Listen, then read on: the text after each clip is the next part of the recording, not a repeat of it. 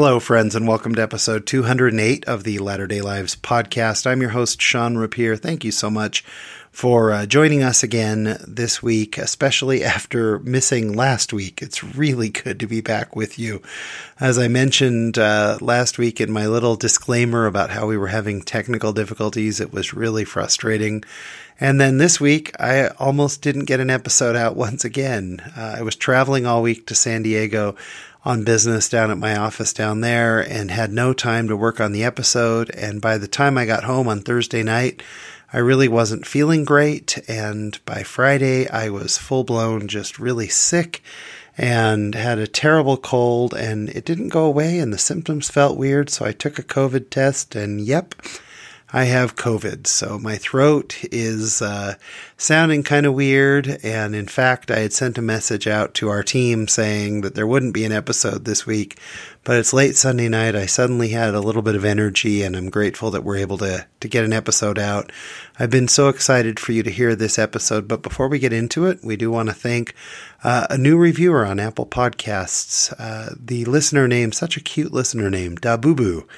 Left us a 5-star review. Thank you so much for the kind words and the 5 stars. We really appreciate it. It sure does help us in being found by people who are looking for good content. My guest on the show this week, Jen Spencer, is an absolute incredible human being. She is so amazing. And I was so touched by this. It really just stuck with me ever since we did the interview a few weeks back. Her story is just an incredible story of redemption and the power of the atonement for all of us. And I will put out there just the warning that, of course, as always, we never get into deep detail on anything, but Jen's story does involve addiction, self-harm, suicide, all kinds of themes that might be difficult for some of our listeners, as well as certainly it would not be an appropriate episode for very small children.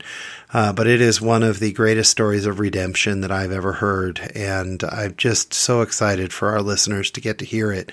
The power of the atonement shines through, and Jen is a just amazing, amazing human being. And so very excited for you to hear that. So that's all coming up in this incredible conversation with Jen. And coming up this week in my Latter-day Life, Monday. It's all coming up. So sit back, relax, and enjoy this week's conversation.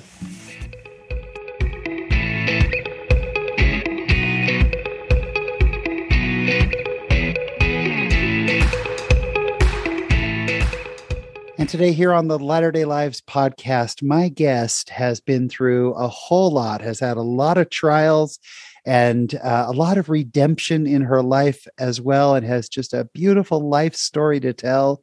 Jen Spencer, welcome to the show. Thanks, Sean. I'm excited to be here. I'm so thrilled to have you here. I don't know much of your story. I was able to read a little bit. And we want to, before we even get started, we just want to thank Rosemary from your ward, who just raved about you and just glowed about what an awesome person you are. So Rosemary, thank you. We love it when our listeners suggest people. So Jen, we're going to get to know you. First of all, tell us where you're recording from. I'm in Layton, Utah. Yeah, up in the northern part of Utah. Fantastic. And let's get into a little bit of your younger life. Tell us where you were born, kind of a little bit about your younger years. So I was born in Texas. I'm kind of a military brat.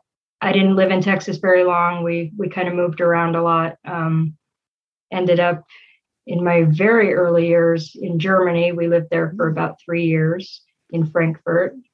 And then we moved back to the States, to Utah, actually, in 1984. And we've kind of been here ever since. Were you raised in the church? I was. My parents, they were inactive for a time before I was born. And today's actually the day they went through the temple together. Oh, awesome. My mom sent me a text this morning and said, I was pregnant with you. Thanks for coming with us. So I thought it was kind of cool. They've been strong ever since. So you make it into Utah, and then you're getting into your, more adolescent than child years. What were you into as you were kind of getting into junior high, that type of time? Believe it or not, I was just really into books. I didn't have a ton of friends, until I got into high school, but the library was technically my first addiction. As weird as that sounds, I'll explain a little bit about that, though. Yeah. I call it an addiction for a reason, because an addiction is something that makes your life unmanageable. This obsession I had with the library was absolutely an addiction. I was obsessed with losing myself in somebody else's life. I wanted to just constantly be in a story because I didn't like me. And so I was going to the library 3 or 4 times a day.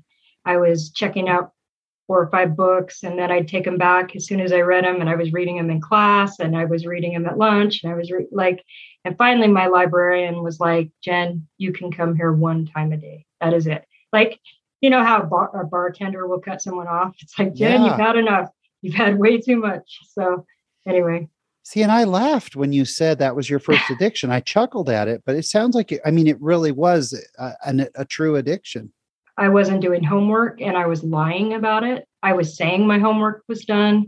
I was coming home from school and checking the mail so that I could intercept letters that the school was sending home saying that I had bad grades. I had all these missing assignments. Seriously, my life was very unmanageable, and I was only in 3rd grade.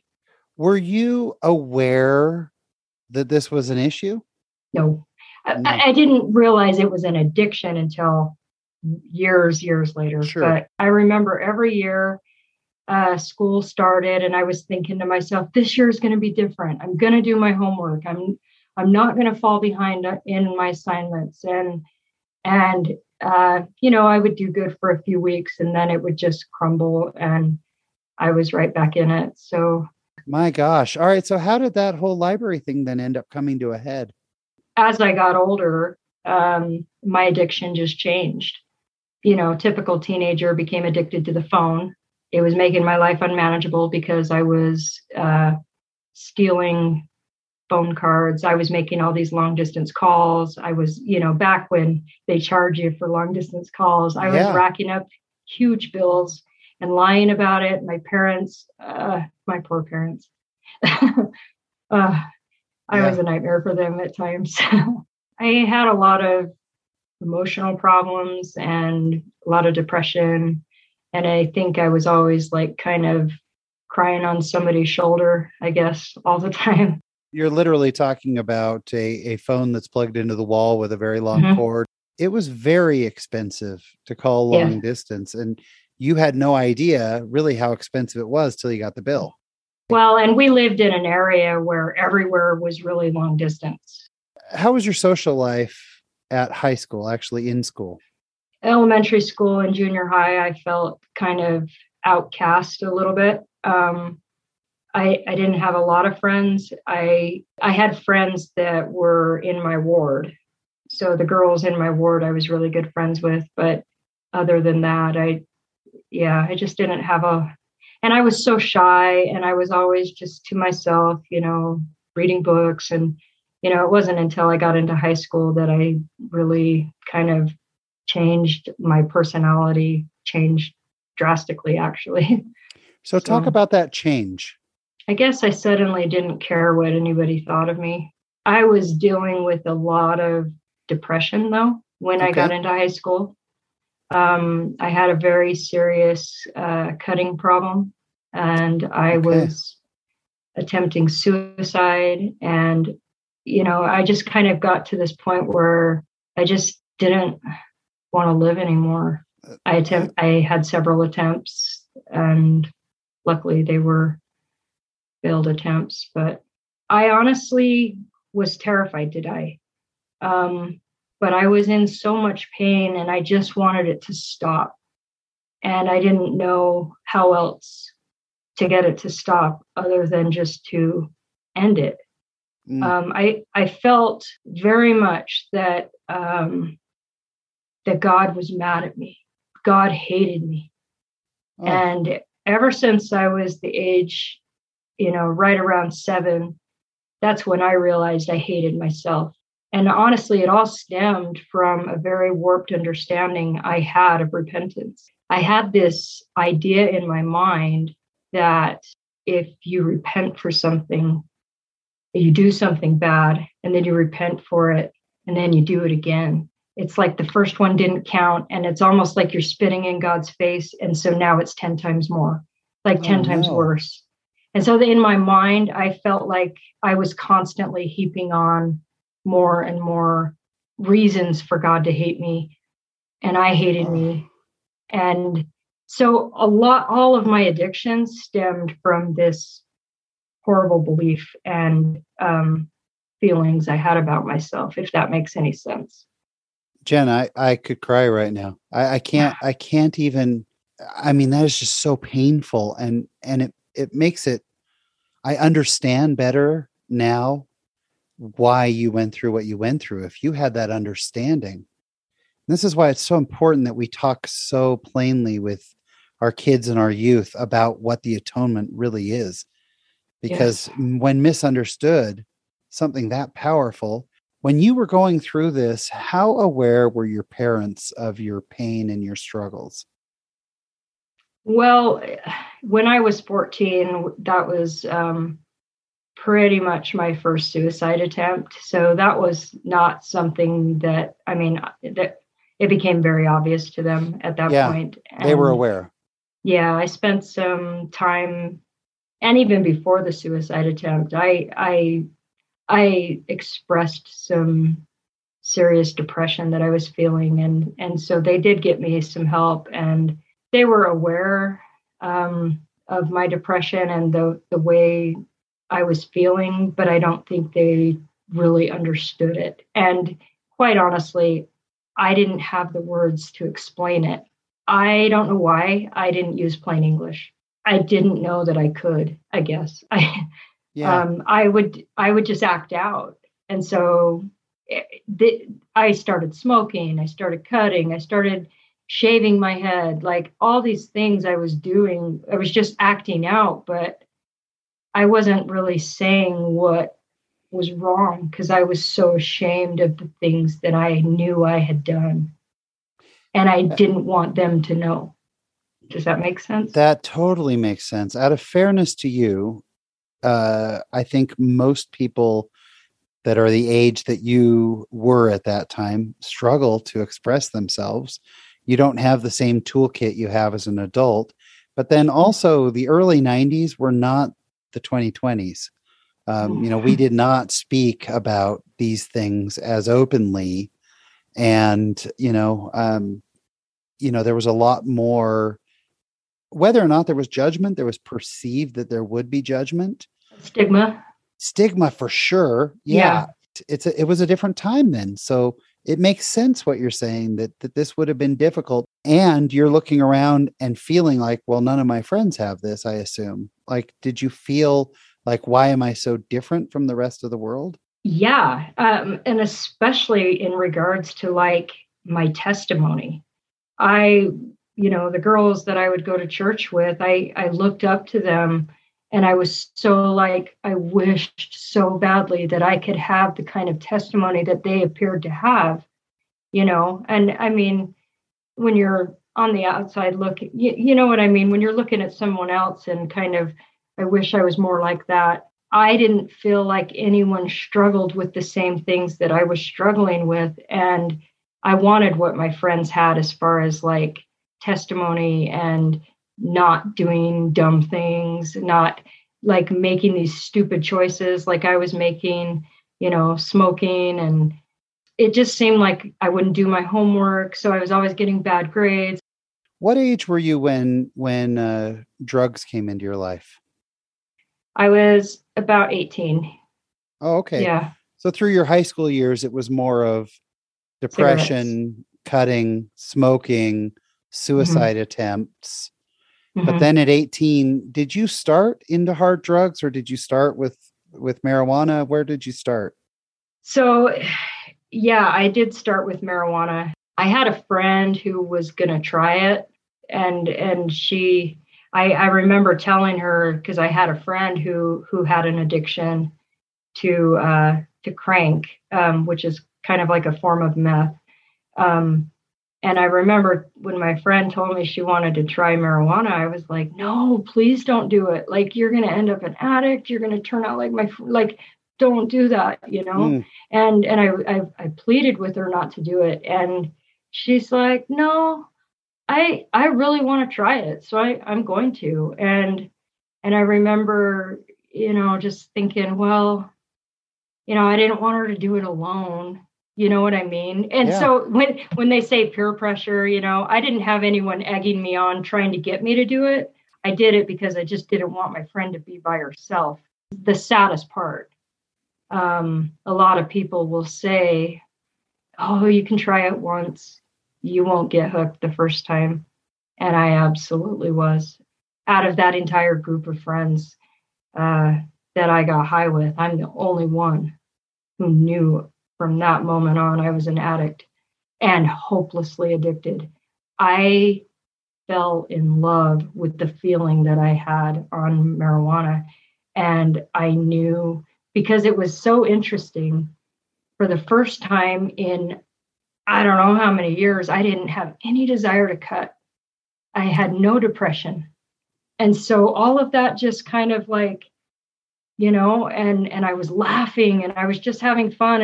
And I knew I was hooked and I wasn't able to stop from the Interesting. very first hit.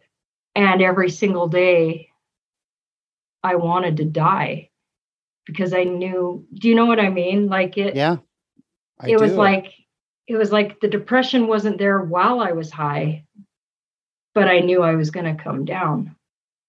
So if I'm understanding you right, the getting high took away the depression and the pain for the time that you were high, which means that you'd wake up in the morning not high, and the only desire is to get high so that you didn't have to deal with the depression and the pain, which causes more depression and pain when you are not using drugs. Does that sound about right?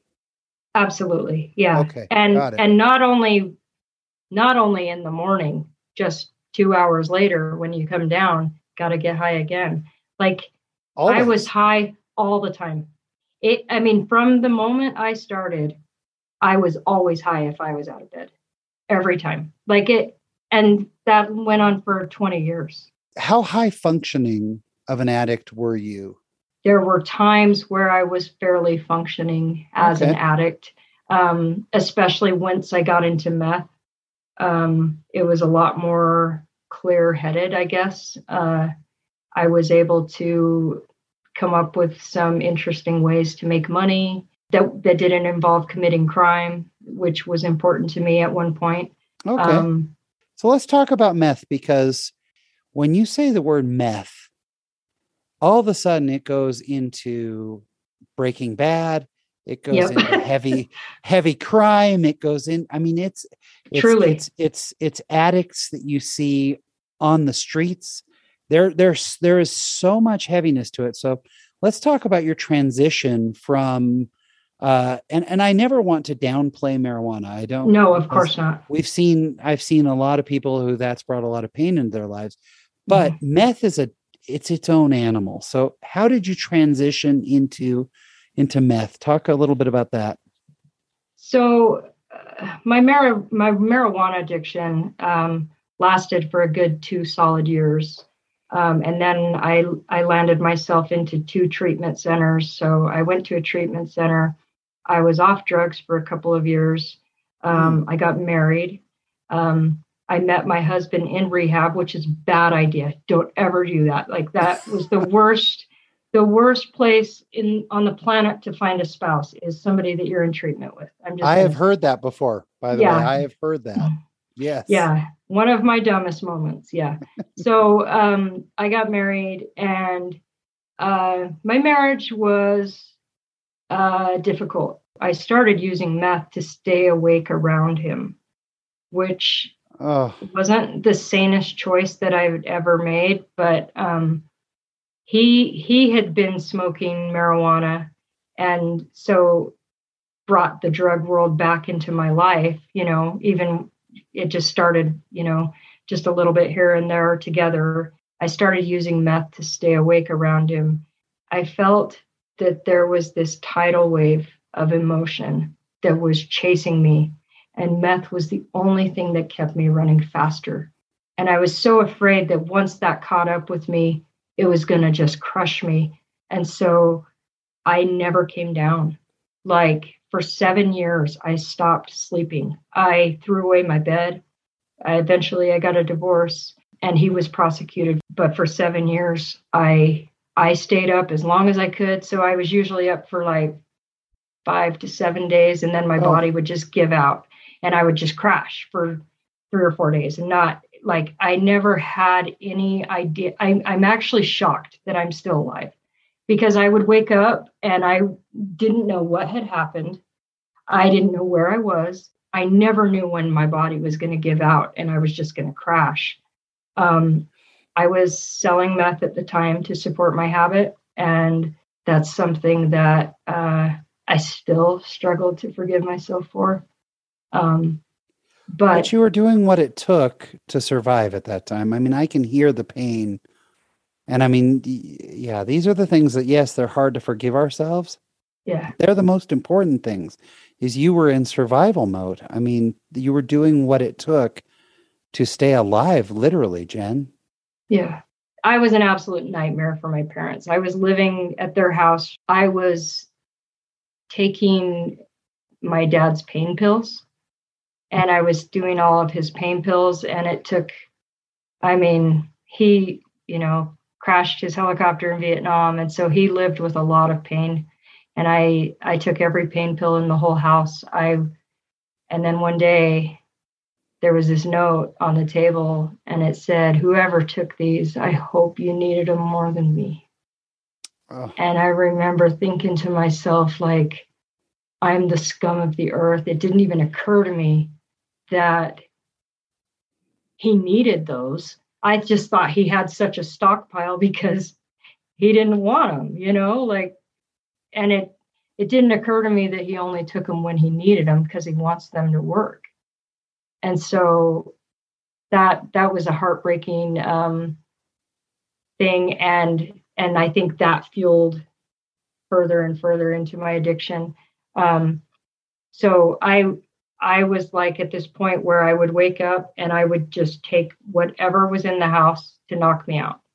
I would take a handful of Dimetap or Benadryl, or I would drink a bottle of Listerine, cough syrup, like whatever it was to knock me back out, because I believed that if I was asleep, I couldn't make a mistake. And I was, living at my parents' house. This is right before I went to jail, and they didn't want me around their kids. You know what I mean? Because I was really setting a horrible example for them. Sure. And I realized I needed to go to prison. I realized that I wasn't ever going to quit unless I went to prison. And that was my bright idea. I was thinking, okay, I've got this plan. I took my brother's checkbook. I wrote myself a check for $100. I went and I cashed it. I signed his name. I got the money. I went and got high. As soon as the meth ran out, I went to the police station and I said, I'm here to go to prison. And they were like, what? And they're like, okay, you go home and you sleep. We need you to get some sleep. You come back on Monday and then we'll take your statement. Like, they could not believe that I was there, just like, no, I did it. This was my plan. I was trying to tell them. They just thought I was a nut job. And so, oh my gosh, I went back and, and they filed the charges and everything. And by the time I actually saw the judge, I was in treatment. And so, I luckily had a judge who told me to shut up and not say another word in court, because he was like, do you have an attorney? I'm like, no, this is my plan. And he just was like, shut up. Because if you keep talking, you're going to tie my hands and I'll have to send you to prison. And I don't think that's where you belong. And he made me get an attorney.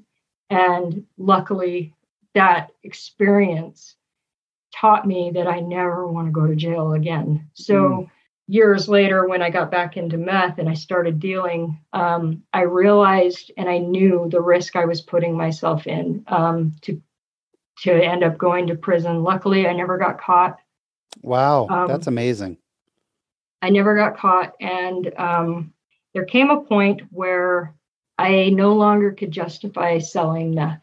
And this was one of my very first spiritual experiences. The Lord totally chastened me, and I'm grateful. My very favorite person on the whole planet is my baby brother, John. He was like 4 years old when I first got into drugs, and he just, when I had relapsed, I kept that hidden. I mean, my whole family knew I was back on drugs, and we didn't really, they didn't really want to associate with me, which I don't blame them, because I was a nightmare for them when I was on drugs before. John came to visit me one day when he was about 15. He told me that, well, he didn't tell me. He was making a joke about heroin. He said, "Jen, you've never chased the black dragon?" And I'm like, "No, what is that?" And I asked my dealer about it later, and he said, "No, he's smoking heroin. If he said that to you, he's on heroin." And so I called my brother and I was like, "John, are you using heroin?" And he's like, "Well, I've tried it a few times," and I just was devastated, because he's 15 years old and he's hooked on heroin. I remember being so mad at the idea of anybody giving my brother drugs, like furious. I just couldn't believe, like, who's going to give a 15-year-old kid drugs, especially heroin, something that's so deadly. And I just remember, like, I was so mad. And I heard this voice say, "Jen, who the heck do you think you are? Every single person that you are selling meth to is somebody's brother, somebody's sister, somebody's mother, somebody's father. They are loved deeply by someone, and especially me," meaning God, like, Yeah. I knew that was a message from him, that he was not, and I needed it. That was the justification, that I could no longer justify selling meth anymore because of that experience. And so I decided I needed to learn how to make money in a way that wasn't committing any crime. And so I set off as a dumpster diver and started selling stuff on eBay. And a lot of meth addicts start to show physical manifestations of their meth addiction. There's a hollowing out of the face. There are scabs and things that appear. Teeth have issues on meth. And, one of our guests, told us that she had lost a tooth or something and wasn't even aware of it because of that time. Did you go through some of the physical parts of meth addiction? Oh, yeah. I had a lot of, like my back teeth started coming out. I luckily didn't lose any of, like, my front teeth until I ended up getting robbed at gunpoint. I was so mad this guy had pulled a gun on me that I decided, I'm going to give him a piece of my mind before he kills me. Like, I counted on the fact that he was going to shoot me, because my dad always taught me, you don't pull a gun unless you're going to use it. And so, this dude's sitting in my living room and I got a gun in my face, and so I just told him off, and I told him exactly what I thought of him. And next thing I know, I'm like stumbling through the hall of my house. And I just knew my face hurt, and it hurt so bad. And I didn't dare look in the mirror because I was worried that I had gotten shot. And so I called my friend and I told her I got shot in the face. I don't know what I got knocked out cold. It turns out that he just punched me in the face. It was a really good punch, and it shattered my orbital socket and my cheekbone, and it was totally caved in. And I remember when I went in to get the surgery, the surgeon was trying to tell me, "Okay, this is what we're going to do." And it was like too gory for me to, like, I'm like, "I don't want to know. I can't know. I don't do well with blood," or, you know what I mean? And so I didn't really want to know the details, but I I regret not knowing the details because when I woke up, he had pulled all of my teeth on top in order to get through, do the surgery up through my mouth so that I wouldn't have an outward scar to put in these titanium plates. So my teeth are 100% fake.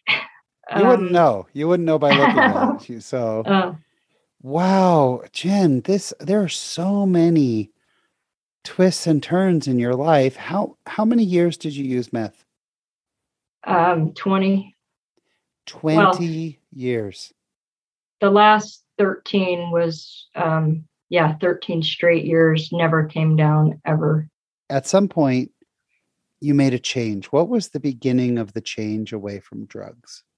I was kind of bouncing between homelessness. I was technically homeless. On occasion, I'd go stay at my parents' house, but for the most part, I was, living in my truck, and I had a storage unit. And I remember one day just feeling so sad. I could not stand the way that I was feeling, and meth didn't seem to be working anymore. Weed didn't help. I was taking pills. Nothing was working. I was drinking alcohol. It was like I would always, if meth wasn't working, I'd try this or try that, you know what I mean? But nothing was working. And I remember calling my friend. This was like one of my friends who, she knew I was an addict. She was always there for me if I ever needed to talk. She was like my therapist at one point, and then she stopped being a therapist and we became friends. But she was just always really, really good to me. And I remember calling her one day just because I had this lump in my throat and I couldn't get rid of it. Her husband got on the phone and told me that she had passed away that morning. I remember feeling this hole just rip through my soul. Like I had never lost a friend, close friend like that. And she died of breast cancer. And I'm like, I didn't even know she had it. Like she didn't tell me that, you know what I mean? And I was so like, what the heck? And I remember when he told me that she died, I felt this hand kind of squeeze my heart. And I heard this voice tell me to go to the funeral. He's left a friend for me. And so I went to this funeral. Even though I was a mess, I was totally high as a kite, totally hollow inside. And this lady approaches me and she said, "Are you Jen?" And I said, "Yeah." And she said, "Our friend asked if I would keep an eye on you after she passed away. So I just want to give you my number and let you know, I'm around. If you ever want to talk, just give me a call." And so a couple days later, I send her this text and I said, "Have you ever felt like you are so far down a hole that it is impossible to ever find the light? Like you've made so many mistakes that you can't ever get free of it. You can't ever recover." And she said, "Where are you?" And she drove. I was hanging out in Ogden. I was totally drunk. And she picks me up and I got in her car and I just kind of threw up on her, not like literally, but just told her I had this meth addiction and it was so powerful and it had me with this iron grip and I didn't know how to quit. And I knew, from my times of being in recovery, going through rehab and stuff that, I know that God is the key, but I didn't know how. And so I asked her, I said, "How do you give something to God? What does that even mean?" And she said, "I don't know, ask him." And I'm like, addicts really want answers the easy way, right? I didn't have a testimony. I felt like God hated me. I didn't feel like I could ever have a relationship with him. I didn't feel like he wanted a relationship with me. It was like, you're going to tell me to pray? That's what you're going to tell me? That's your advice? And I was like devastated, because it's like prayer doesn't work for me. When I pray, it's like I'm talking to the wall. And it's always been that way. And I've done so many things that God has, he'll never want to have a relationship with me because of all the stuff I've done. And I wanted her to give me the answer. And she said, Jen, I don't know how it is that you're praying, but I think you're doing it wrong. You've got this idea in your mind, and it's like she could literally read my mind. She's like, you've got this idea in your head that you have to say things in a certain order. You have to say things a certain way. You have to fold your arms. You have to get on your knees. You have to do all this stuff. And it isn't like that. You just have to talk to him as if he's sitting right there next to you, as if you are the most important thing in his whole world, and as if he's your father who loves you so much. And then I told her, I said, well, I heard that you can pray and ask God to take away your addiction, and he will. So I have been praying for that. It hasn't been working, but I pray every day for that. Isn't that good? And she said, Jen, that is the dumbest thing I've ever heard anyone say. And that stung, of course. Yeah. Instant bright red face, like I was so embarrassed. And she goes, God doesn't work like that. He's not going to take away the natural consequence that has occurred from all those years of you chasing meth, you chasing weed, you chasing all, you put a God before him. And it was all the things, anything that I was addicted to. Ultimately, that's what I did. I put that as my God, because anytime I had a problem, I turned to that. So what were your next steps to get clean? So a few days after that conversation, I remember feeling like I was done. I decided I wanted to end my life. Somebody texted me a song by David Archuleta, like it was so random. And it was the song called Glorious. And if anyone who's listening hasn't heard it, please do, because it was the most amazing song. And what it did for me, like I can't even put it into words. Because he talks all about how we all have moments where we feel aimless and we don't know where we belong or where we fit in this life. And if life is this beautiful symphony, we all play a part in our own melodies that make that the grand and glorious song that it is. So I just decided, after hearing that, it was so profound. I decided to just give this prayer idea a chance.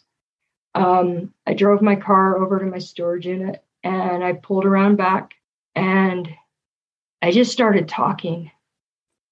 And I just started pouring out my heart. And to be honest, to be perfectly honest, this whole prayer started out as me trying to plead my case. I was trying to give God all these reasons why it should be okay for me to end my life. This prayer lasted at least a half an hour. I was sobbing and I was telling him all the things about me that I hated so much, all the things that I had done that I regretted, all the lives that I had destroyed. I feel like, from selling drugs, and there were things about me that I felt so much shame about, and I had been living with all that shame for so many years, and getting high was the only way to ever numb it and get free from it. But it was always there, and it was always building, and it was always growing, and it was always overpowering me. And I told him how sorry I was that he had wasted a body on me, that I came here and he had this plan for me of who I could become, and I never was going to live up to that. And I was so sorry. And I just wanted him to say it's okay to end it.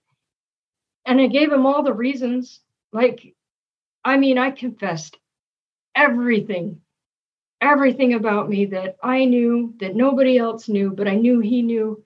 All of it came out, and the snot, and the tears, and like my face. Like, I don't cry like a really pretty person. Like my Ugly face all cry, swollen. sure. Yeah, Yeah. totally ugly cry. And I Yeah. caught this glimpse of myself in the mirror, and it like startled me. And I'm just like, I have snot everywhere, and I suddenly got this fear that someone's going to come around the corner and they're going to catch me, bawling my head off, talking to nobody, looking like that. And just like, I was so afraid they were going to laugh at me. And that idea of, I just couldn't like handle that thought of that. And I just was, and it was like I could hear Satan just saying, Jen, you knew this wasn't going to work. This was a dumb idea. Just stop, give up. And so I went to start my truck, and I stopped. And I asked God if he was real, and if he knew my name, and if he knew all these things that I'd done in so much detail, and all these things I felt so much shame for, and if it mattered to him, and like he was still concerned with me, did he care? And I never have ever felt an answer to a prayer before this moment, but it was so profound. I felt this force of energy just like hit my body. I felt that same hand just squeeze my heart, the same hand that I heard when I was hearing about my friend die, and I felt myself lifted and chills everywhere. And I heard this voice say to me, Jen, do you know how long I've just been waiting for you to turn to me, to give me a chance, to tell me these things, to ask for my help? Like he didn't even hesitate. He ran to me. He scooped me up into his hand. He said, I have you. Whatever it is that you are going through and whatever it is that you're facing, we can handle this together. I can't explain what that changed in me, but I knew in that moment, this is what an answer to a prayer feels like. And I would never mistake it again. And then I asked him if he would give me the desire to change.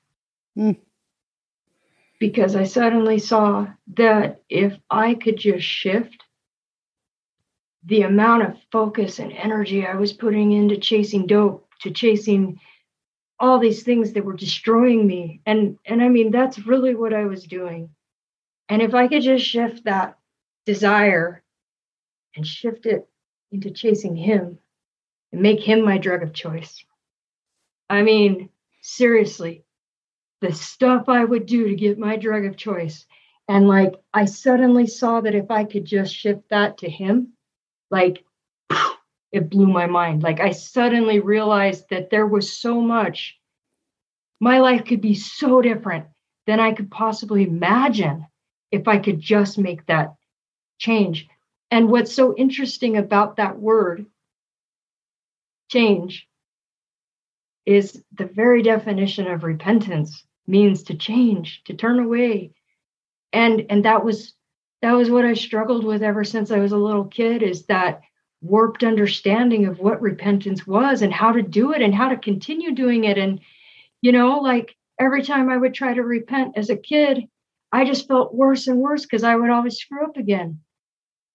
And so it was like I couldn't be good.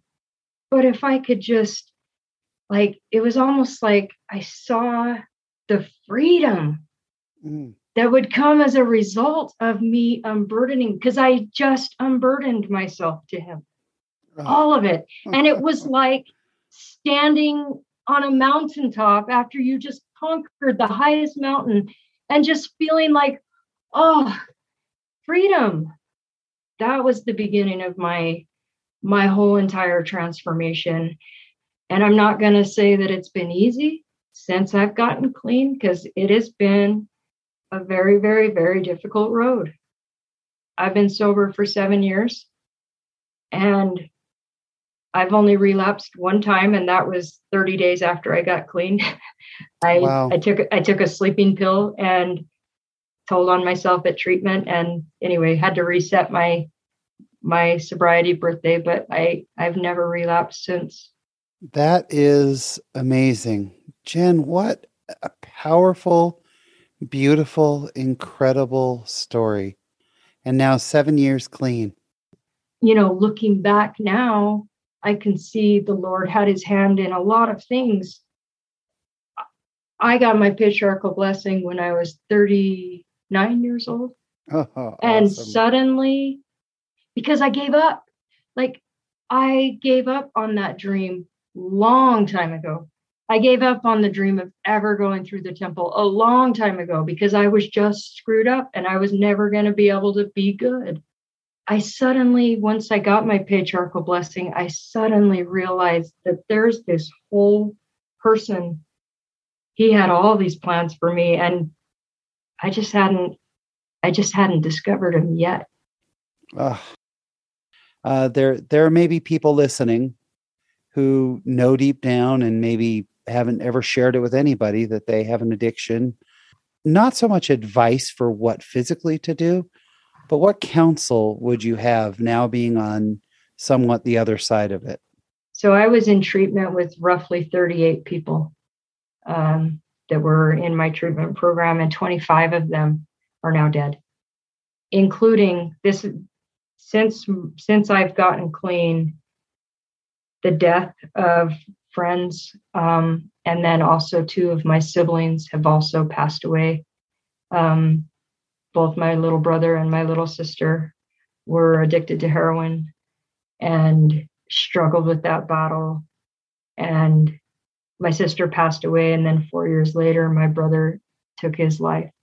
I had someone ask me once, they said, well, Jen, you have this amazing life, and you talk about your old life and how sad it was, but I don't see that. So I want to know why it matters. This is a 9-year-old kid saying this to me. And I'm like, oh, that's not what I want any kid to hear in my message, is that you can go play around with drugs and then just get clean, and you can sin a little and then you can repent and move on. You know what I mean? Right. That's so important. It's so dangerous. Yeah. Drugs today are so dangerous. There's this program that I'm heavily involved with, and it's the church's addiction recovery program.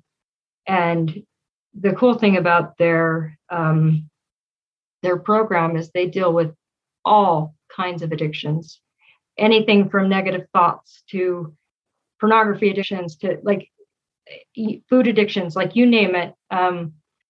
Everyone is welcome that's struggling with something. I have a really good friend who told me that if he could change the name of that program, he would. And I asked him what he would change it to. And he said he would call it the Atonement Reality Process, because it is the process that makes the atonement a reality in your life. And so if there is anyone struggling with anything, the one tool, the super powerful, the superpower that we all have is the atonement of Jesus Christ. And what I love about the 12 steps is, it's repentance for dummies. Think about it. Yeah. It's the repentance process that's broken up into 12 tiny steps, just because it makes it a little easier.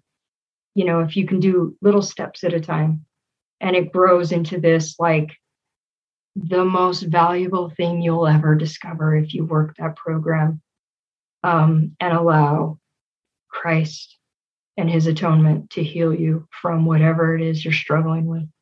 So let's move on to your charity work. Okay. Because I understand that's a big part of your life and something really that sounds just amazing. Yeah.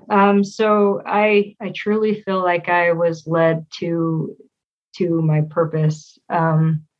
I feel like my experience being homeless in the winter prepared me for something greater.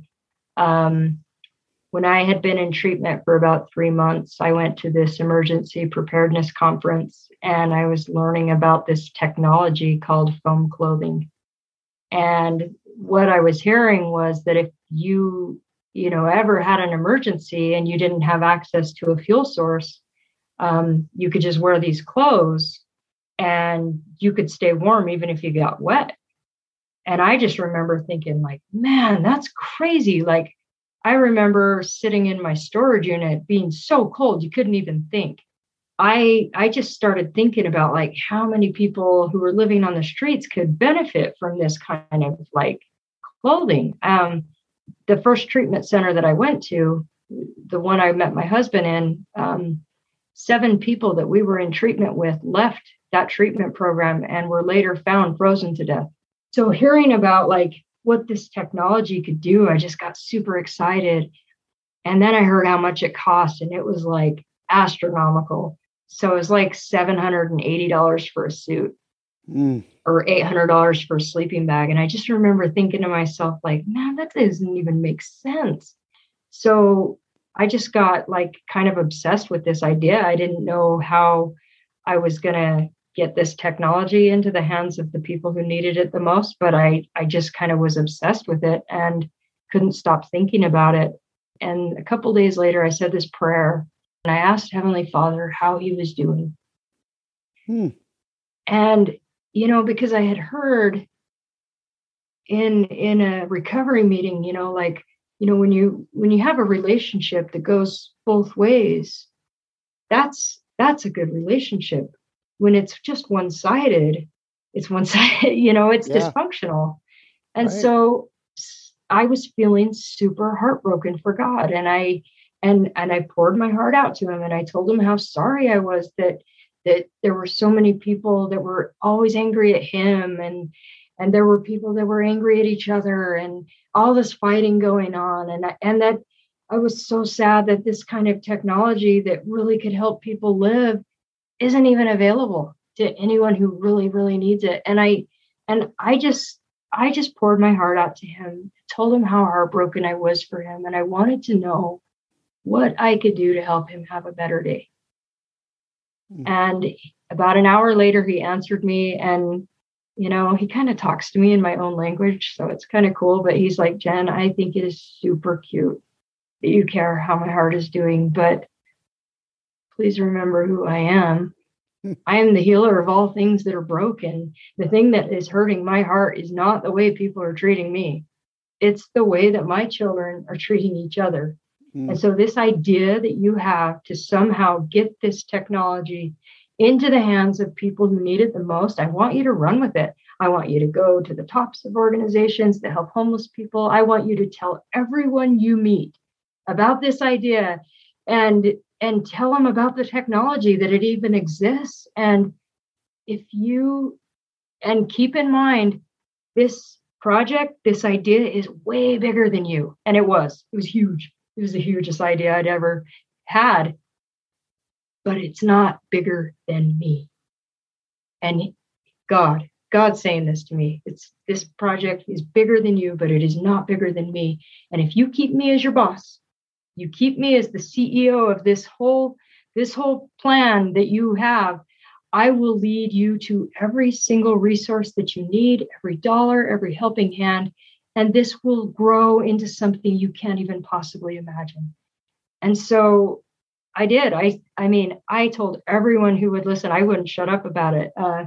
This organization got started only after I came back to church. I had been inactive for 25 years, and I started coming back to church, and I was trying to get my temple recommend, and my bishop asked me to meet with his wife and learn how to do family history before he would give me my recommend. And this lady showed up with a sewing project, and I'm like, wait, you know how to sew? And she's like, yeah. And she shows me her basement. She's got this huge sewing room, and she goes, I make costumes, and it's so much fun. And like, I was like, oh my gosh, can you make me a pattern? And I just threw up on her, and I told her all about my idea and how I wanted to make this, Anyway, she was like, yeah. So she she pulled out 5 different prototypes of, different ideas that I had been mentioning of, ways that we could do it. And we decided to make a vest. It really kind of took off from there. So now you distribute this type of clothing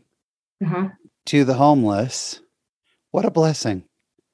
Well, and let me just tell you, I went and bought one of those suits, spent all that money to try it out because, when God sends you on a mission, it's probably a good idea to go get a testimony of it. So I wore this suit after church one day and I broke the ice on a stream in my neighborhood and I laid down in it, and by far dumbest idea I've ever had. I mean, it was so cold. It was 10 degrees outside. I was so freezing. And so I got out of the water and started walking home, and I warmed up within 45 seconds and walked around for 2 hours, totally soaking wet, that cold. What an amazing thing. You can't fake it. Like when you're that cold, Yeah. Oh, Jen, that's amazing. So if people want to learn more about this and get involved, where's the best place for them to go? So our website is turtleshelterproject.org, or you can find us on Facebook or Instagram under Turtle Shelter Project. Turtle Shelter Project. Okay. Turtle Shelter. Yeah. A lot of people will call it the Turtle Shell Project, but if you look that up, you're probably not going to find us. It's Turtle Shelter. And, it's the idea is it's like a shelter. It's like wearing a shelter on your back. Your body harnesses the heat, and your body is a furnace. And this clothing helps keep it in, even if you get wet. In the 5 years that we've been in business, we've handed out 1,800 vests, and we have a goal this year to make 1,000 more. And what's so interesting about the vests is they only cost $30 for the materials, but that's with 100% donated labor. So we are a traveling service project. We get invited by, relief societies or young men, young women's activities, and they invite us. We bring all the materials. We show up with everything we need to make the vests, and they provide the space and the helping hands for a certain amount of time. So there's, all of the vests that we have made have been made by, thousands of volunteers. That is just incredible, Jen. What a beautiful mission in life. And I have so thoroughly enjoyed hearing your story. And I don't know how much our audience can hear, but I've cried halfway through your story. And it's just so beautiful, and the redeeming power of the Savior and how it's manifested through your life. You are here for a purpose, that is for sure. We're going to wrap things up with the question that we ask all of our guests, and that is, Jen, what does being a member of the church mean to you? Well, honestly, it's the most priceless gift that I've ever been given. I didn't know the value of it. It took me 38 years to figure out the value of it. But I know that I am a daughter of God, and that is the one identity that matters most in this world. I'm not an addict. I'm not this. I'm not that. I am a daughter of God, and that's the most important thing. The other thing that it means to me is that I get to make and keep sacred covenants, which is amazing to me, because if I keep my end of the bargain, he keeps his. And so he's bound by it. And so it's beautiful to know how much he loves us and how much he's willing to give us just by simply keeping our promises. And the last thing that it means to me is I love the fact that I'm going to be with my siblings again and see my family that's passed on. And that's a very comforting feeling. When you've dealt with the loss of losing people that are close to you, knowing that you'll be with them again. She is an amazing daughter of God, a truly amazing soul. Jen Spencer, thank you so much for sharing your Latter-day life with us. We appreciate it. Thank you.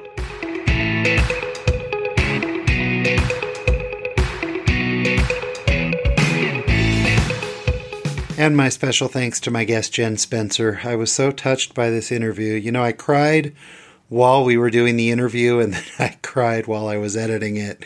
And I'm sure I'll listen back to it and cry again because Jen is just an amazing soul. What a beautiful, beautiful message of the healing power of the atonement. And she's doing amazing things and touching lives.